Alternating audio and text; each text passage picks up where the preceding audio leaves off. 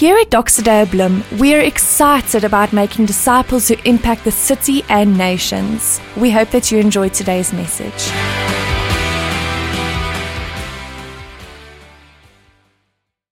Well, what an amazing portion of Scripture. I am so excited about this series that we are doing out of the book of Ephesians. And I want to encourage you to dive in with us as we experience the good news of the gospel out of this beautiful letter. Now, of course, Paul is the author. And he had a very special relationship with this church. Actually, he was one of the pastors in this church. He intended just for a little while to visit the church, and then he stayed with them for an extended time. And when he writes this letter, we can see something of the personal connection that he had with his people. He loves these people, and you can just see it in Scripture. And if you want to read more about this church, which is a very important role player in the letter, you can go read out of Acts chapter 18 and 19, something of the history, how this church started. They had the famous pastor Apollos, a guy that was very eloquent and was a good preacher, but he kind of misunderstood the gospel. And then Paul came in and he started preaching there, and this church grew. And the beauty of this story is literally that this church in the city of Ephesus so impacted their environment. The city was so transformed by the gospel that businesses that made profit out of selling idols literally went bankrupt in the story of this city. And that's why I think it is such an important scripture for us to understand today, especially as we dive into this series, into the first portion of the book of Ephesians. You know, what makes Ephesians so special is the fact that this book, this letter, was not written because of anything. Most of the New Testament letters were written because either there was some heresy happening in the church, guys preaching another gospel, there were relational struggles in the church, and Paul or whatever author needed to adjust that, or there were just a lot of sin and bad stuff happening in the church, bad behavior, like the book of Corinthians, and Paul wrote a letter to address the church in terms of that. But when we read the book of Ephesians, we just see the heart of God for His people in the context of church. And that is the picture we need to understand. That is God speaking to you within the context of His family, His church. Now, Paul writes this letter with one thing in mind, and that is to lead people within the context of the body to maturity. And that is almost a foreign word in church today. You know, we talk a lot about growth. We talk a lot about people coming to Christ. But this is about people maturing in Christ.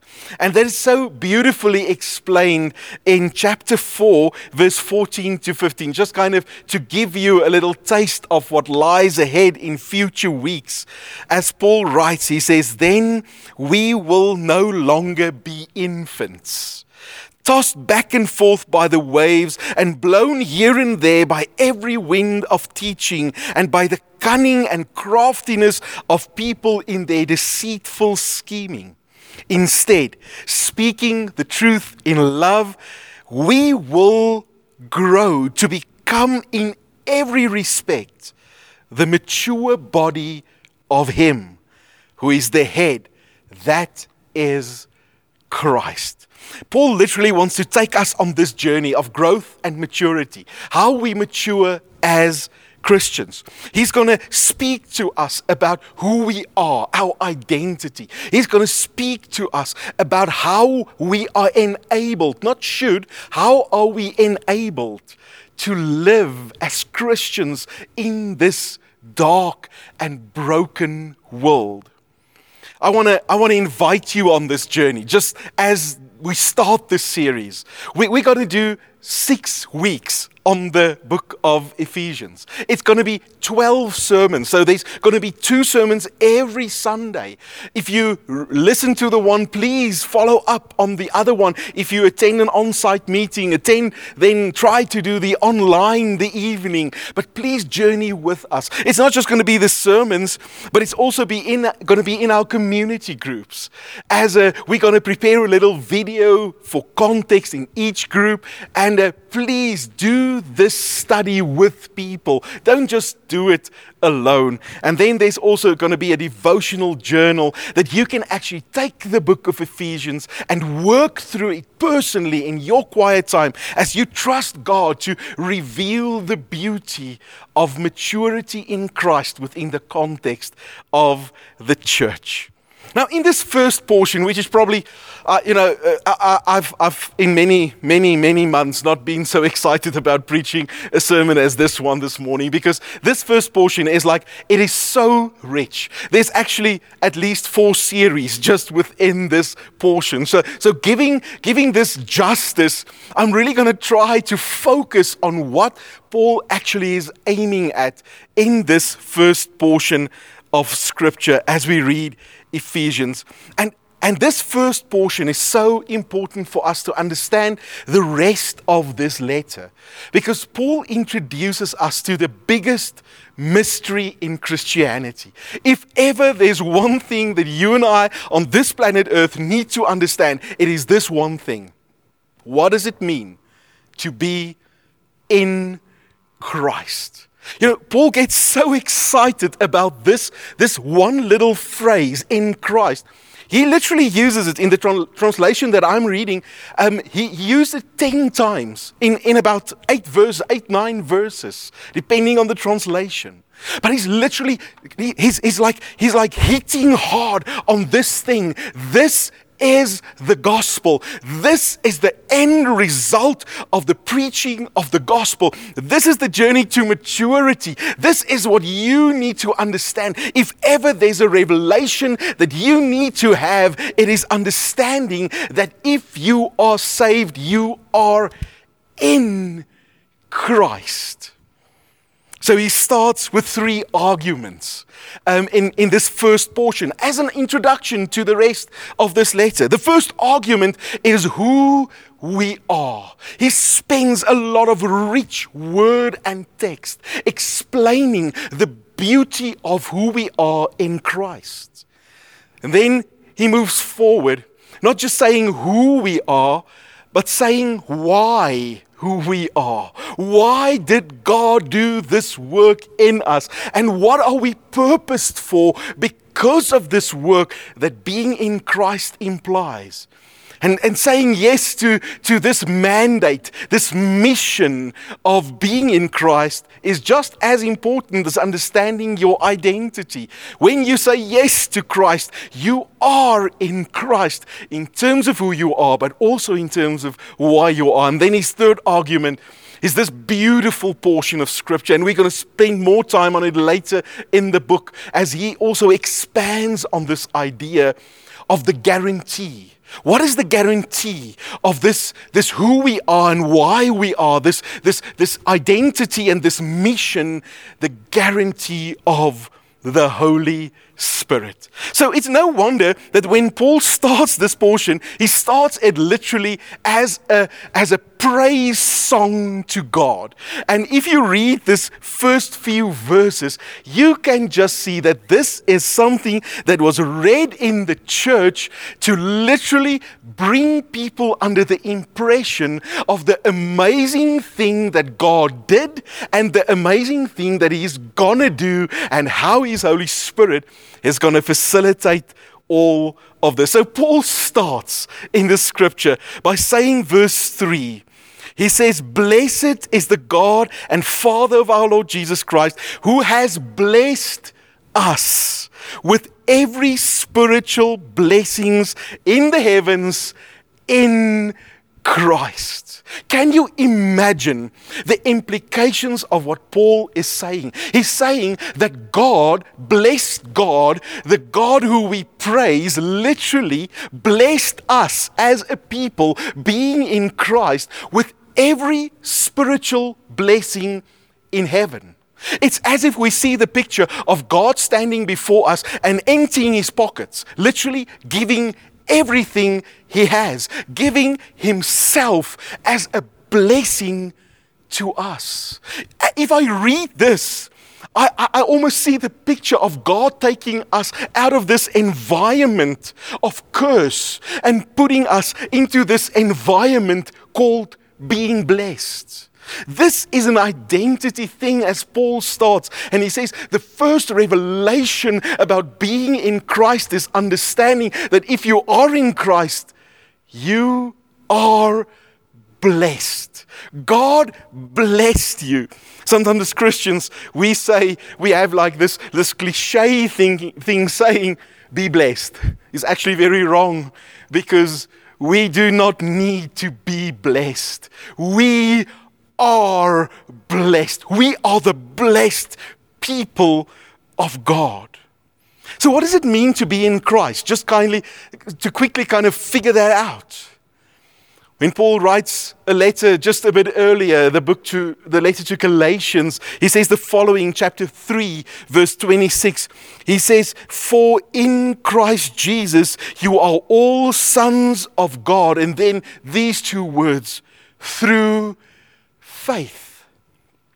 For as many as you have who have been baptized into Christ have put on Christ. And Paul uses these two words to say, this is what it means to be in Christ.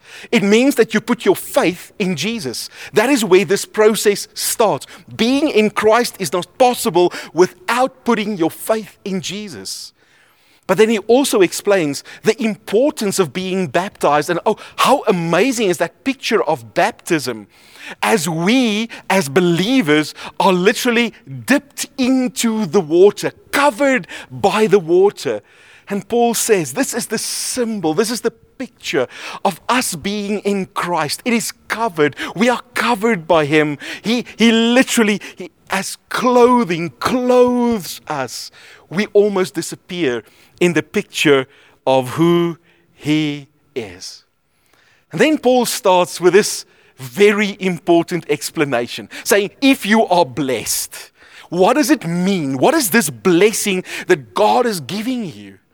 And the first thing he says, this blessing means, verse 4, he says, for he chose us in him. Again, in him. But he chose us. And then this definition, before the foundation of the world. I don't know about you, but I remember at school, during break time, and all the boys would play rugby, and of course, I'm not good at rugby.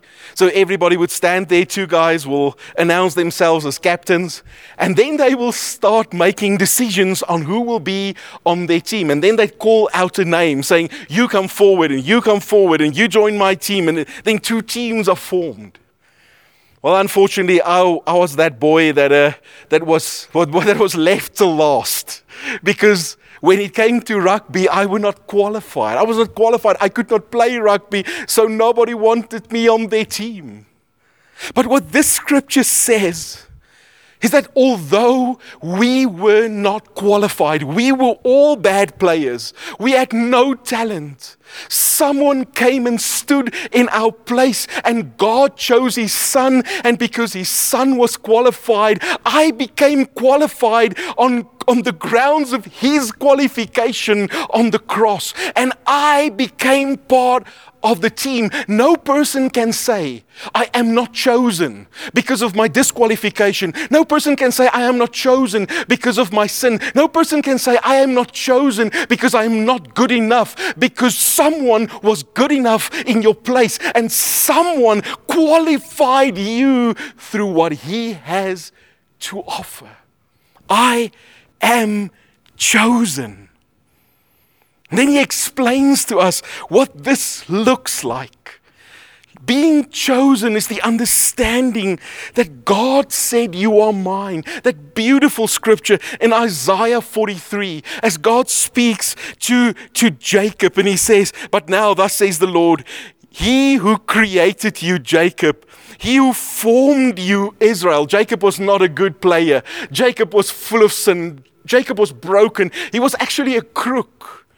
But God said to him, fear not, for I have redeemed you. I have called you by name. You are mine. It is God saying that his son's qualification was enough so that you can be chosen, called by name, and God saying over your life, you are mine. What have we been chosen for? That is the next part of what Paul literally explains as he says, verse 4, for he chose us in him before the foundation of the world to be holy and blameless in love before him. You and I were chosen to be holy.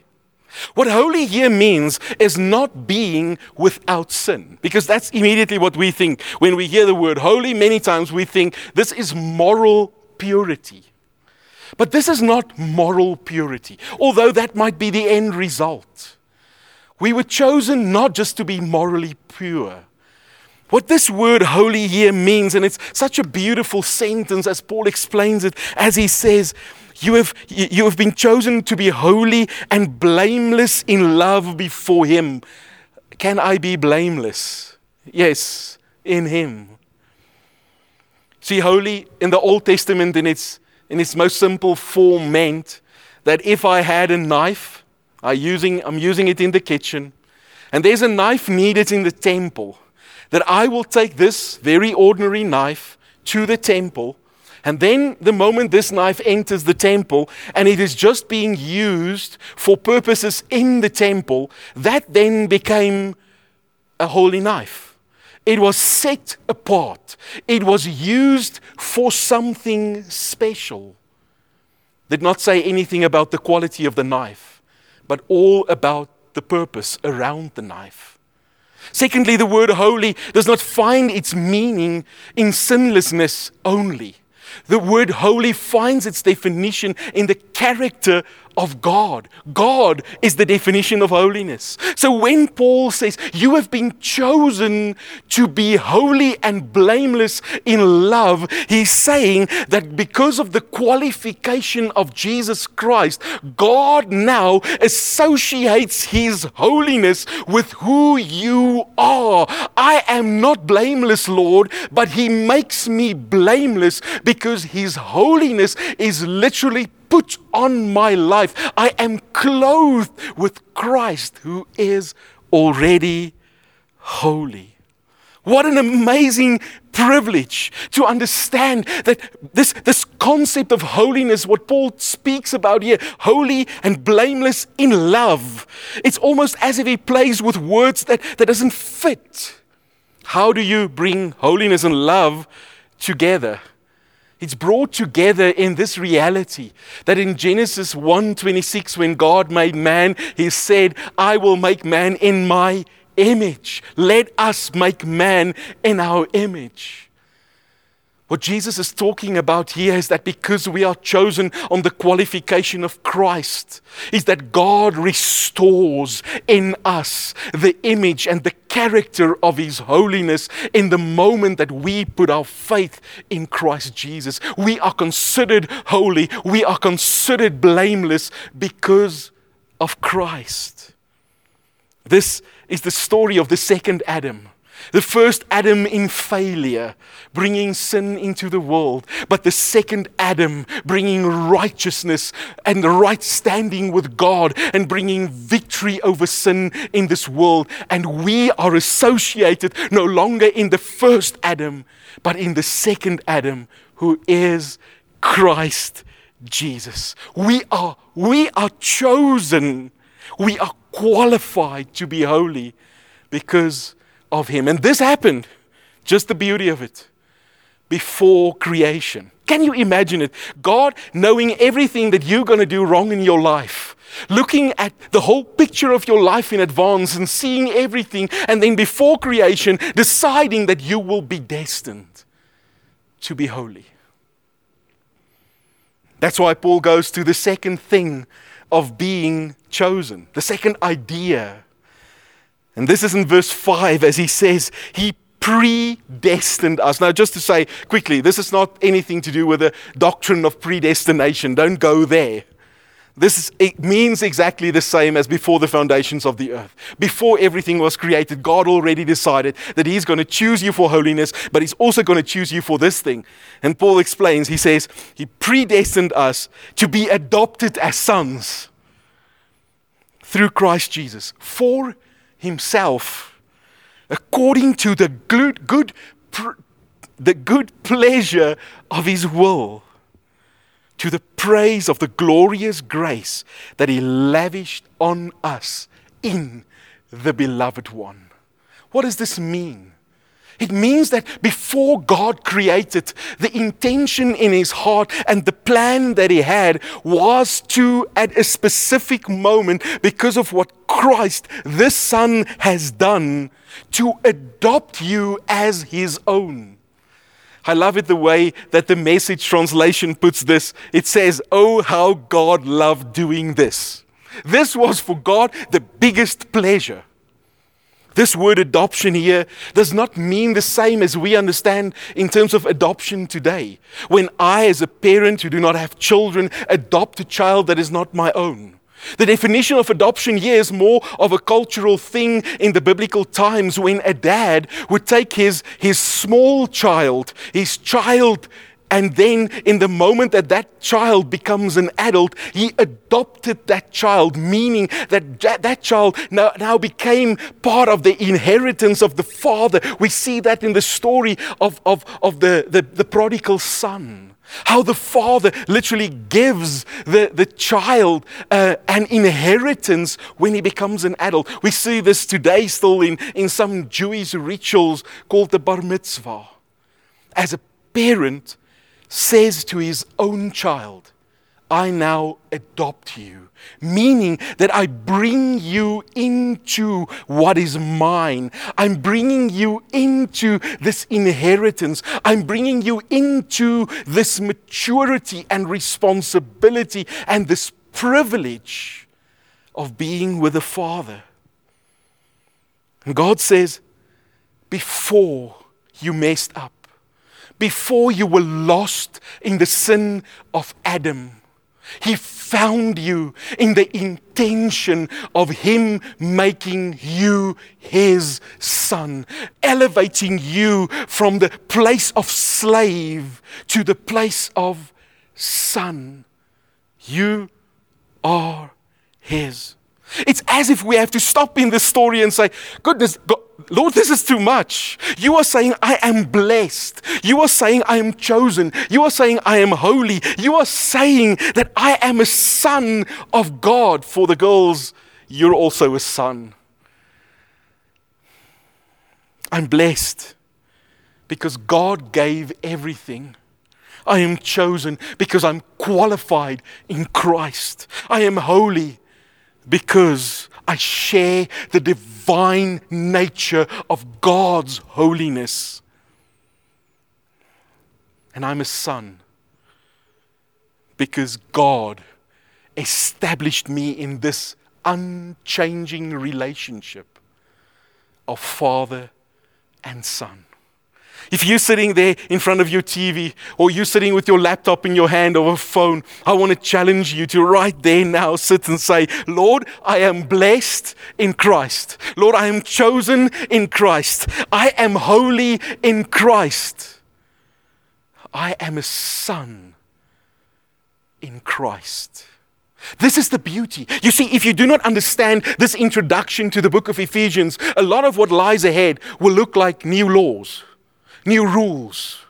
But if you understand this foundation that Paul puts down in saying, listen, this is God's heart for your life. This is God's heart. This before you messed up, before sin happened, this was God's heart for you and I in His body. That is who we are. But then he says, there's also a why we are. And he explains this in verse 7, as he says, in Him, again in Him, We have redemption through the blood and forgiveness for our trespasses. You see, that's the picture of God redeeming us, of God restoring us. It says according to the riches of His grace, that He so richly poured out on us with all wisdom and understanding. How amazing the grace of God is. And then verse 9. He made known to us the mystery of His will, according to His good pleasure that He purposed in Christ as a plan for the right time. God had a plan with this whole thing of who you are. What was His plan? This was His plan. Verse 10, to bring everything together in Christ, both things in heaven and things on earth in Him. The plan was not just to become the Son of God. The plan was not just to become holy. The plan was not just to be chosen. The plan was with a purpose that in the right time we would become part of this amazing plan that God has to bring everything under the lordship of His Son. This is what Paul writes in Philippians 2. We just stood still during Easter weekend at the scripture. Verse 9 says, for this reason God highly exalted Him and gave Him the name that is above every name, so that in the name of Jesus every knee will bow in heaven and on earth and under the earth, and every tongue will confess that Jesus is Lord, to the glory of God the Father. It is God saying, this is who you are. This is why you are. You are called. You are destined. You are predestined. You are equipped. You are restored to be part of this plan on planet Earth. Bringing everything. And I think when the Bible says everything, it means everything. Not just people, but things, bringing this planet that God so loved, that is a revelation of His glory, that shows the awesomeness of God, to bring everything under the lordship of Christ. And this is not done by sword. This is not done by war. This is done by grace and by love. In the same way that God saved us and restored us, we go to this world on this mission of bringing Christ's love, bringing faith to the lost, bringing love to those in pain, bringing hope to everything that is broken. How do we do it? How do we understand this mission of bringing everything under the lordship of Christ in Doxa? These three words: faith, love, and hope. We bring faith to those who are lost. We bring love to those who are in pain, and we bring hope to everything that is broken. How do I do it personally? I share my faith with others in the intent of bringing Christ to them, that they might also become saved and also be restored in what we just read about. I bring love to the hurt and the pain and the need and the poverty and the brokenness and the relational challenges of this planet. I bring the love of Christ as an opposite spirit in this world. But I also get engaged on things that is broken. Whether it is in our local government where things are falling apart out of my perspective, I do not just stand around the Braaivleis fire talking about what is wrong in this city. I step in with the hope of Christ in bringing hope in that what is broken. If the school is not working, if the businesses are not working, it is my responsibility, because I understand that God made me who I am so that I can be part of this mission of bringing everything under the lordship of Jesus Christ. And then Paul just ends this massive idea with this promise. He says, in Him, in Jesus Christ, you were sealed with the promised Holy Spirit. When you heard the word of truth, the gospel of your salvation, and when you believed, you were sealed. The Holy Spirit is the down payment on our inheritance until the redemption of the possession to the praise of His glory. See, I'm wearing this wedding band as an indication of the fact that I belong to someone, to my wife. And God says, in that same way, He has given you the Holy Spirit, literally sealed, saying that you are His. In this dark world, nothing can change that. No attack from the enemy, no plan that he can form, no brokenness of this world can change this relationship, that I am sealed in Him. His Holy Spirit makes me, reminds me that I am His. And then He says, this Holy Spirit is a down payment. We understand the term down payment. It's a deposit on what is to come. I buy the car, I pay the deposit, but the car is going to be mine. God says the Holy Spirit is a down payment that we received in terms of the inheritance, what God sees as the inheritance of His Son, all the nations, this whole planet, all things to come under the Lordship of Christ. The Holy Spirit is the down payment. The deposit has been paid. You may look at this world, you may look at the city, and think God has written off the city. I want to promise you He did not, because you and I, carrying the Holy Spirit, carries the down payment on the fact that this place will belong to God, and this place will reflect the glory of God. God will not stop. God will not be put in another direction. God will not veer in His way, because that is the down payment on God's plan to bring the city, all the nations, everything under His Son, united, restored. This sermon calls for a moment that you and I make a statement.